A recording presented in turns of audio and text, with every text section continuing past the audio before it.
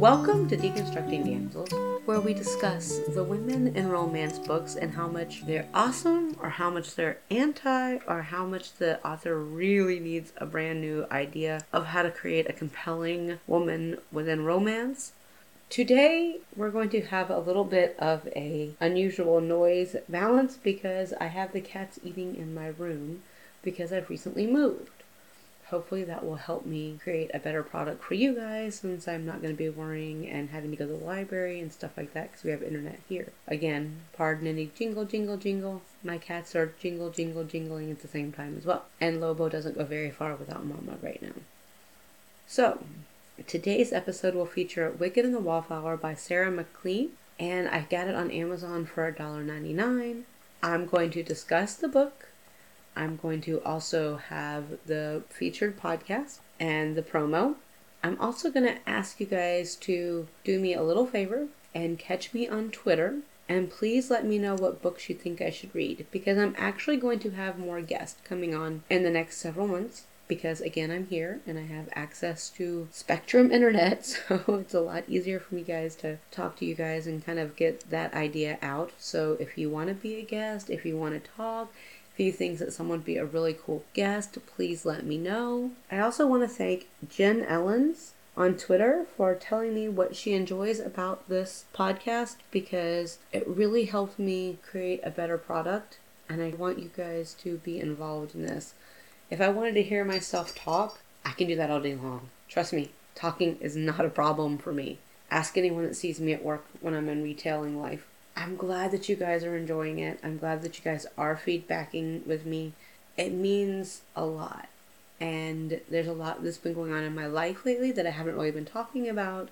But having these conversations the past 3 weeks has been an amazing gift, because I was really, really sick. Whatever everybody else has caught, I had the same thing. And it was wicked. It was not okay. It was not fun. It was really, really hard for the first week and a half. And that's another reason why some things are out of order. The Coyote's Comfort will be done. I'm going to have it done as the next episode. I just didn't quite have all those notes in order, and I knew I could get Wicked and the Wallflower together very quickly. I sounded like Minnie Mouse on helium. Completely off my chain, Ooh, it was just bad. Let's put it that way. And having those conversations and hearing what you guys were thinking, it made me feel like this is something that is worth putting the effort into. Because like I said, I can talk to myself all day long. I talk to inanimate objects. Trust me, talking to people, not really a problem. Myself, even easier. But you guys make it so much more for me, and all the ratings I've gotten, all the support. I mean, the Lady Pod Squad, the Podern family, and one of the groups that I'm in are amazing. And I have found so many cool things to read and so many cool things to kind of respond to. And I just want you guys to know that everything that you do, everything that you kind of feedback loop and include me in, or push me to listen to a podcast, a book, anything, I do appreciate that. And I appreciate the time you guys take to listen to this thing every single time something comes up. So thank you unbelievably so much. Now, the gushy stuff is over. So in just a second, you're going to listen to a promo for Mouse and Weens, who is part of the Lady Pod Squad, and they're 18 Kinds of Awesome. So give them a listen, see what you think. Oh, by the way, what do you think should be in my promo? What are the best things that you have found about the podcast? I want to know, because I want to put something together, but I don't really know what catches, the audience's attention, because the way I respond to podcasts is different from everybody else. I'm just trying to get it all group. So if you guys could let me know, what your favorite bits of this podcast are, that would be amazing, and that would be very, very helpful for me. And please don't mind my crunching little bones and my knuckles and stuff. Kind of appropriate, considering we're doing Wicked and the Wallflower later anyway, right? Hi, this is Mouse. I'm Weens. We have the Mouse and Weens podcast. I'm the mom that lives in suburbia with 3 kids. I'm Balone. She's the hot Hollywood cat lady. And we have a fun podcast where we talk about life, love, and loneliness. pubic hair. Come on. Sorry. We hope you come take a listen to us. We're on all the platforms, and we will see you soon. I have PMS. Okay, so welcome to the review of Wicked and the Wallflower. I read the book about a month ago when I was sick, because when you're sick, you don't want to do anything except hide under the blanket, and your Kindle can go anywhere you want it to, including under the blanket. And at the time, I didn't have heat, so I was all about it. I had like 3 blankets on top of me, and I was just reading like a reading thing. I've never read Sarah MacLean. I hope I'm saying that name right. I've never read her, but, she's been recommended, and she's got a great following, and she recs other books, so I thought, hey, why not? And at the time, there was a sale. It was the same time that A Duke by Default was on sale as well. And that's another episode that's coming, I promise. The thing that I love the most about Wicked and the Wallflower is Felicity Faircloth was a badass. Like, I don't mean a little badass. I mean, this woman was 27. She was on the shelf. She had turned down proposals because the people that were proposing were not worth her time and her energy, and I thought that was hella cool, because you don't really hear about that a lot, where, women are like, oh no, because in Regencies you hear and you read about how people are kind of like running to the marriage mart and trying to find that goal and all the mamas and the matchmaking and all that kind of stuff. So it was a nice change. And I like the fact that she wasn't entirely a character I'd read before. There were some similarities to other ones, which I'll get to in a few minutes, but in general, she kind of stood out to me. Here is a Felicity Faircloth. Her father is a Marquisite, something like that. Anyway, there's a chance that he's going to be a fairly affluential person, and he was, and then they lost all their money, which, God forbid you tell the women about that. No, don't tell them about, the shit that involves their life. God forbid. So she's got a twin who is part of this really bad idea of talking about having no money and being poorer, and I really hate when men talk around women and not to them. It drives me freaking crazy, I guess, as a woman. Modern times or not, empathy is a thing. However, I had a few points that I thought she was fantastic on, and I'm going to tell you what they are. One of my favorite things about her was her independence. Like I mentioned before, she wasn't taking a marriage proposal just because it was offered. She knew she deserved more, she knew she should have more, and that was really, really important. Totally helpful. Kind of a blue stocking by design, because she was smart, she was educated, she was not empty-headed. She was very willing to negotiate on some things if she needed to, but she wasn't going to be backed down. And her tenacity is amazing. She doesn't give up. Like, if she wants to do something, she will. And when she declares the Duke of Marwick to be the winner of her hand, she does everything, including working with the devil to gain the entry back to society, while solidifying her family's standings after she's kind of told what she must do. But she does it in a way that's very understanding of the world that she's in. She's not going to run from it. She's not happy about it, but she'll do what she needs to do to help her family. Which I will say, I don't like it when women have to sacrifice for the sake of their families, because, y'all are all grown people. Get your own fucking problems solved. But she was super confident, too. She doesn't worry about if it's okay to walk away from something. That's part of the independence, but she's confident in the decision. She walks from the Mayfair sidewalks to Covent Garden and finds her way through, and she doesn't worry about it. And I think that's really cool and very important, because it's not always easy to find that. When Devil and Felicity meet, they are together. And when they are together, it's because she's at the ball at the Marwick house, which is, of course, the Duke's residence, because he's come back into town after disappearing for like 20 years. And he's like the most eligible bachelor. What I found interesting is the fact that Devil creates this whole thing where they're talking, and then he shows up in her house afterwards. She declares she's engaged to the Devil's brother, because the Duke is the Devil's brother, without a whole lot of blah, blah, blah, blah, blah. Anyway, what I find interesting is he shows up in her room by climbing onto her balcony and climbing up trees. I mean, I didn't find that particularly engaging in Edward Cullen.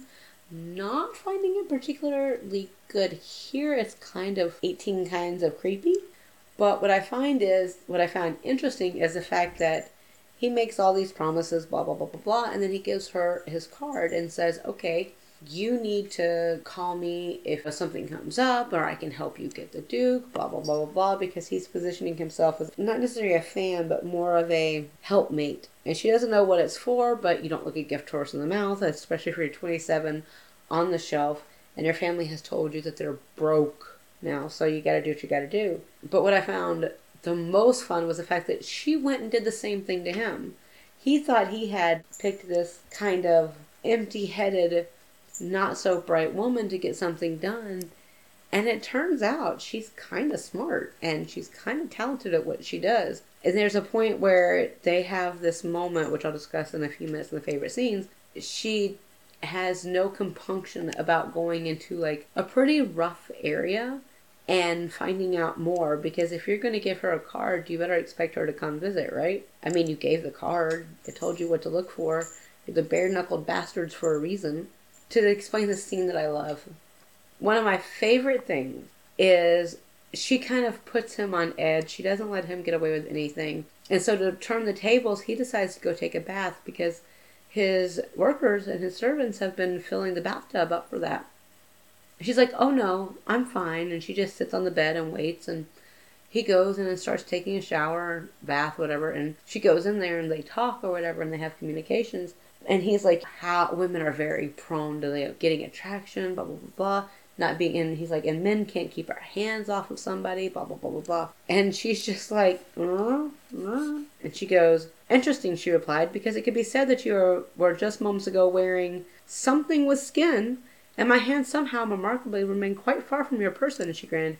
I slavered not at all. And that made me laugh so hard because it sounded exactly like a Beatrice from Much Ado About Nothing line. I slavered not at all. Oh, that is such a Beatrice type line, and I really appreciated that kind of smart commentary. And speaking of commentary, I like the fact that she lockpicks. Like, she's an excellent lockpick. She knows what she's going for. She's always had this talent. Her family has always been ashamed, but for her, it makes sense. And her reasonings are really freaking sound. I mean, when someone puts up roadblocks, when someone says you can't do something just because you're a woman, when they deny you the right to make your own decisions, you have to find another solution, right? And that's exactly what she does. The world is full of doors. Lord knew that was true. I like being able to open my own doors. As women, how many times do we say that? So many, right? But even more importantly, our whole world is built by men, for them, and we're simply here for decoration, brought in at the end of everything important. Well, I grow tired of locks. Locks are beginnings. And I get that, because we have glass ceilings, we have limitations based on pay, on race, on gender. And I do mean gender because you have people saying that trans women are not really women and trans women are absolutely women. These are women, like, no questions asked. And so I think that it needs to be talked about a bit more. And I love the fact that Felicity understands the reality of being a woman in a society that kind of wants to squirrel you away and keep you away from anything that could possibly be useful. The other thing is, she simply puts it as, why should others be the ones to decide what doors are for me? And isn't that what we all say as women? Don't we all say that we have the right to make our own choices, our own autonomy, our own direction, our own path, and our own journeys? Okay, so one thing I was not particularly fond of was her need to fit in and be accepted by her social circle. I really didn't think that fit her personality at all, and it really bothered me. It wasn't something that really grabbed my interest or maintained my wanting to listen, especially because she wanted to fit in with these people that were cruel to her. Utterly and completely cruel. There's a scene where in the beginning she meets up with these former friends, former social groups, former acquaintances, former pains in the ass, whatever you want to call them. And they're making fun of her because she's standing around listening, but she's not listening to be rude. She's just listening because why not? One of my favorite times where I really enjoyed her was when she stood up to them. Even in that moment, even though it didn't end well, she still stood up to them. Poor Natasha, she said, mimicking the other woman's earlier tone. Come now, you think I do not know you? I know you better than anyone else here. Unmarried just as I am, plain just as I am, terrified of being shelved as I have been. Natasha's eyes went wide at the descriptor. Felicia went in for the final blow, wishing to punish this woman the most. This woman who had played so well at being her friend and then had hurt her so well. And when you are, this lot won't happen to you. The nightingale whistled again. No, not the nightingale. It was a different kind of whistle, low and long. She never heard a bird like that, or perhaps it was the thrum of her heart that made the sound strange. Spurred on, she turned to the newest additions to the group, whose wide eyes were fixed upon her. Do you know, my grandmother used to caution me to beware. She was fond of saying one could judge a man by his friends. The adage is more than true with this group, and you should watch yourselves lest you be tainted by their suit. She turned to the door. I, for one, count myself lucky I escaped them when I did. And I think that's kind of a great description of what she's gone through in a social group and why I don't necessarily follow the track of her wanting to be like them or be with them. It doesn't fit. I would say that there was a couple things I wish that the author had done differently with the women, and two women in particular. Natasha, because she was such a mean girl and a character that obviously had no value unless she found value for you. And Felicity's mom is very much the same way, I think, because Felicity's mom knew what was going on about the lack of money and basically trying to sell her kid, and nothing. There was no communication. There was no, hey, heads up, this is what's going on. She just pretended like her 27-year-old daughter didn't deserve that priority and that option, and that just really bothered me. Now, who is she like? I would say she's probably a lot like Lady Sarah Frampton in Eva Lee's Temptations of a Wallflower, which was episode 5. They've got that very like isolated, away from most people idea, and there's a lack of companionship and friendships and just relationships, honestly. I'm not sure if it's a good thing or a bad thing, but it's definitely there. And I'm at least glad that, they kind of stood up for themselves. But I wish that they had had friendships, both women had had friendships outside of the men in their lives, that they had kind of picked up someone else and gotten together and had a relationship that was stronger without the means of a man, which this is one thing I do like about like Tessa Dare books, because Tessa Dare does a really good job of creating a social group of women that are outside the men in their lives. Like, they may be introduced, but it's a very quick thing. Like, it's just not a priority so much as the women. It's another reason I think that I read more books, and I kind of want that more and more in the era of Me Too. And the area for Me Too kind of sucks, so I'd like to not have to deal with that. Now, let's talk about Devil. Devil is the hero of the story, and he is also known as Devon.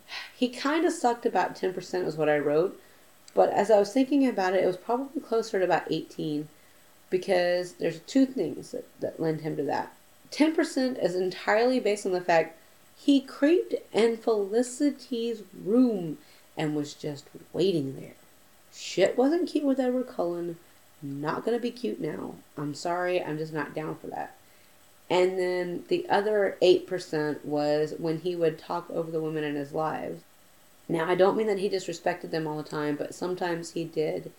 And that kind of bothers me, because I like it when the male characters are a little less aggressive and alpha, I guess. Alpha hole, asshole, whatever you want to call it. But it really wasn't that engaging. But he does love his family.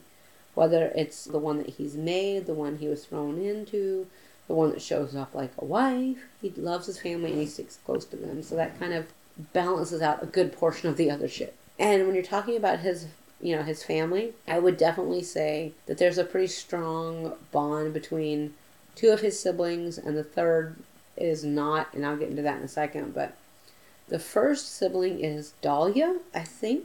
I suck at saying this name. I see it all the time and I go, I think. But I love the fact that she's very entrepreneurial. She owns basically a women's brothel where women can go find men to sleep with, which I really appreciate that, and I find it to be highly entertaining. And I think she's a good balancer to Devil's reactions, because he's so deep into protecting his family, and so is she. But they do it in different ways, and I think it really worked, because Wit and Devil became the bare-knuckle bastards when they started fighting and making their money and making their rounds and consolidating their powers. And Dahlia wasn't far behind, because she was smart enough to see the areas that they weren't filling in that, and it really worked out, I think, as a group, especially when they had to start over together in Covenant Garden and... God, no. It's not the easiest place to start. And I like the fact that she and Felicity have a lot in common in their reactions to Devil. And I think it really works out. Because when Felicity showed up at his house unexpected, which is only fair, I mean, he did the same to her. When that happened, Dahlia was like, ooh, this is interesting. I have no idea what's going on, but I want to watch the scene. And she does. And at one point, he kind of gets grumbly with both of them. And Felicity bristled at the sharp tone. You shouldn't speak to her that way. The other woman grinned at that. I completely agree. Felicity turned. I think I shall go. You should not have come, he said. Oi! You certainly shouldn't speak to her that way, the woman said. Devil looked at the ceiling as though asking for patience, and I have a feeling that's going to be the rest of his life, and I am all for it because that's what you get when you act like an idiot around women. And then you have Wit, who is his brother, his other bare-knuckled bastard, who is a fighter, who makes money, who gambles, who runs a little bit of all the parts of their crime syndicate. Because, they're smugglers. Obviously, they run the rings and they do all kinds of stuff in the less tunnish part of London. And I think that's really interesting. It's Mayfair to the area you go to dalliance with women, but you don't actually bring them back to you, as it were. He's a lot like Devil, but he's quieter, I think. And he's a lot more willing to go up against Devil as needed. And I think that that's a good balance as well. Because someone has to challenge the more assertive person, because someone has to be able to say, yo, that's fucked up, and no, we can't do that. And he loves Dahlia just as much, and when something happens and all that changes, he is definitely there for everything that needs to go on. And in the climax of this book, he's fine with that. And then, of course, for the final brother, you have Ewan, who, of course, is the Duke of Marwick, Felicity's intended, the one that is fighting up against them. And Ewan is kind of like the anti-guy. Like, you don't necessarily want to be on his side, which is reasonable, because he's kind of a dickhead. I mean, their relationship started out pretty fucked up, because you read it in the prologue, where the former Duke, their dad, had kids and all in rapid succession, and they all had a claim to the dukedom, but things didn't always go the right way, and Ewan was willing to sell them out in a Hunger Games style existence in order to have something that would give him power but not a whole lot of social connections. And he kind of lost his ever mind when they left, and Grace, who Dahlia, left with them. And there's just this whole fucked up thing, and I don't know. I'm not a fan of Marwick. I think he was almost too evil in some points, and he kind of overshot a couple of scenes, but I was like, okay.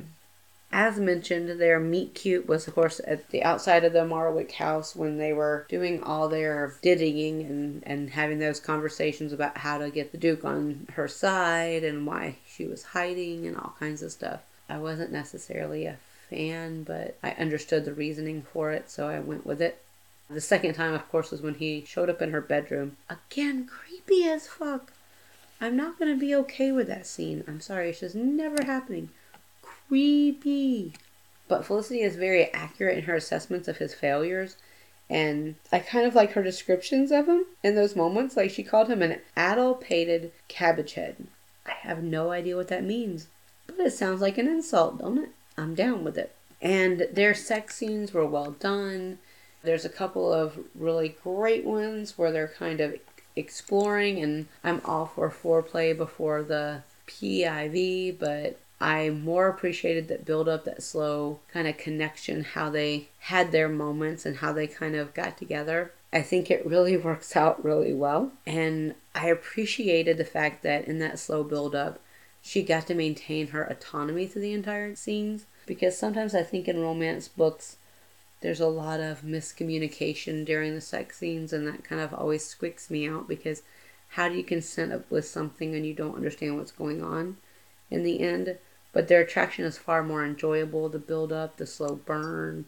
In some ways, the slow burn of love, like the attraction of personalities, not necessarily the sexual attraction. And she asked him at one point why he keeps lying to her. And he kind of brushes it off and moves on to the next thing. And she's like, no, I really want to know. And he says, I want you. And her reply kind of gives a lot away, but his response to that gives everything away, I think. Another lie, she whispered, but she leaned in and kissed him anyway, feeling his desire, matching it with her own. When the kiss ended, they were both panting. He wrapped a large, firm hand around the back of her neck and pressed his forehead to hers. He closed his eyes and said, achingly soft, "It's the only truth. I want you. I never in my life even dreamed of wanting something like you. Something pristine and perfect." He opened his eyes, finding hers instantly. "It's like wanting sunlight." And oh my God, haven't we always wanted that? Like, not everybody, but like, haven't more and more women wanted that? Haven't we been attracted to that idea of being wanted for everything that we bring, like to shine a light on a guy or a girl and go, okay, this is everything. And there's just something so solid in that moment that kind of leads up to a lot of their play and their funny little comments. But in that moment, you kind of see where he's a lot more open and vulnerable. And I think that's an important kind of thing to acknowledge. And of course they get together in the end because it's a romance, and happily ever after is like mandatory at this point. It's part of the genre, it's part of our tropes. But I really am so glad they ended up keeping her autonomy after it was stripped from her in the beginning in a couple of different ways. And I appreciated the fact that they showed that, because it's not easy loving a crime boss and being involved in that world. So would I reread or would I not? I'm definitely rereading this when the next book comes out, because I'm going to need to remember the world that I was looking at and that I was playing in and what was going on. And I think it's a very important element, because a lot of times in the historical London romances, you get more of the social upper class, the aristocrats, and this time you get the other side of it. And you get to see what life is like in an area where you have to struggle to survive your own way. Would I reread Sarah MacLean? If her women continue to be like this, absolutely, because this was my first read of hers. And I loved Felicity. I thought that she was very much the character that I wanted her to be. Even with a few of those flaws, I really felt like she was a strong character. She was a strong representative. She's what we kind of need to find sometimes. Because I like women that don't put up with shit and can explain why their reasonings are sound to themselves. Not to anybody else, but who can say, this, and this is why I like that, and that. And I think that's really important, because in the world that's going on right now, sometimes a lot of us need agency we may not get any other time. We need to be able to want to be the heroes, and we also maybe want to have the heroes as our friends. So that's my review of Wicked and the Wallflower this time. In recap, don't climb in any windows, don't climb any trees, don't be fucking creepy, and you'll be fine.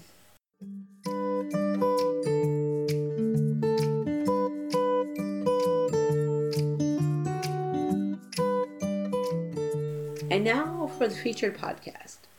There's a couple of them that I could have done, and there's one that I've been listening to nonstop. But I really want to talk about What's Her Name, because it's a podcast that focuses on women who remain buried in history, or maybe are kind of side-noted along the way. And I think that's kind of dumb in a lot of ways, because women have been changing history for forever in different ways that they do it. One episode can talk about why the first bookmobiles came to be. The woman that championed it, the one that, was focusing on it, because in rural areas that are like 100 miles away from the next major town, or 55, 60 miles from the local library, bookmobiles are amazing things. Don't get me wrong, as some of us go towards more digital reading and we have different services like Hoopla or Overdrive, or there's a couple more, that's great. But if you don't have internet because you're so far out of town, or if you do have internet, it's like that satellite internet that kind of sucks. Books are an escape from the world that you're in, and a world that doesn't get a lot of funding. So I think it's an important topic, and I think it's relevant to what we're seeing nowadays as more and more people become less able to afford the fineries. As the economy kind of tumbles, living costs keep rising, and then, wages stay low. I just think it's really cool. And they also had another episode where they talked about a revolutionary Muslim actress who survived Tsar Nicholas II and both world wars. Each episode features music connected to the featured woman. And they also have these great collectible cards that talk about the women they've covered. They look to be about the size of like the Magic the Gathering size cards. And you can trade them and you can see them, and it just creates this really nice deck, I think, especially for teachers, to kind of show, okay, these are the women in the world and this is what we're doing. So I'm totally down for it. You can find them on most podcatchers. I usually listen to them on iTunes because that's how I roll in my life. because I just transfer things to and from my phone all the time instead of having like 15 different apps.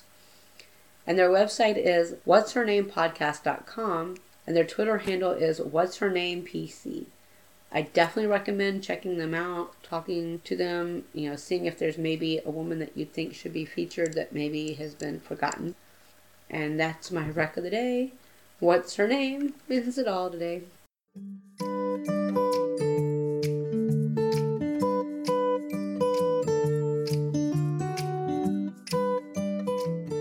Okay, guys, we have reviewed Wicked and the Wallflower, which is all over the place, and I know it's just been really weird being sick for almost 3 weeks. It happened the day after Christmas. And then I moved on January 1st. So there's been a lot of craziness in the past couple months.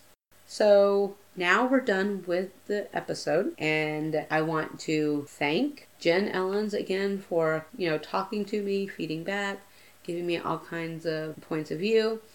I also want to thank Bad at Love, who listened to a couple episodes and is giving me some tips on what may be interesting, because I don't really know what's going to attract an audience, if that makes sense. And that sounds weird considering you guys are listening to me. But what I mean is I'm not very good at marketing it. And so all those kind of things help. And that's why I keep asking, what you guys are interested in, because I want to focus and I want to streamline into a podcast that you guys are interested in. I definitely want to thank Mouse and Weens for letting me feature their promo. The two sisters are hilarious. They are a blast on Twitter at Mouse and Weens. And I want to thank every single person who has listened, who's reviewed, who has given any kind of anything to this podcast. I think it's amazing. And I truly appreciate everything you guys are doing. If you guys want to join the Patreon, I actually do have some episode up. I'm trying to get them done, but again, the sickness seriously took away about the 3 I was going to record. So I've got to find the time and working, almost 40-hour weeks right now to kind of balance it. But I'm working on it as fast as I can. The episode is A Girl Like Her by Talia Hibbert. And it features Sven, regular guest of the show. And we talk about it a bit more because it falls into his autistic observations. And as well as we talk a little bit more about our relationship. And if you want to check that out, it's at patreon.com/damselspodcast, as is Twitter, Instagram. I have a Facebook page, but I don't update it nearly as much as I do Twitter and occasionally Instagram. Those are the best to catch me at right now because I can do those on the fly. I thank you guys, and I'll see you next time.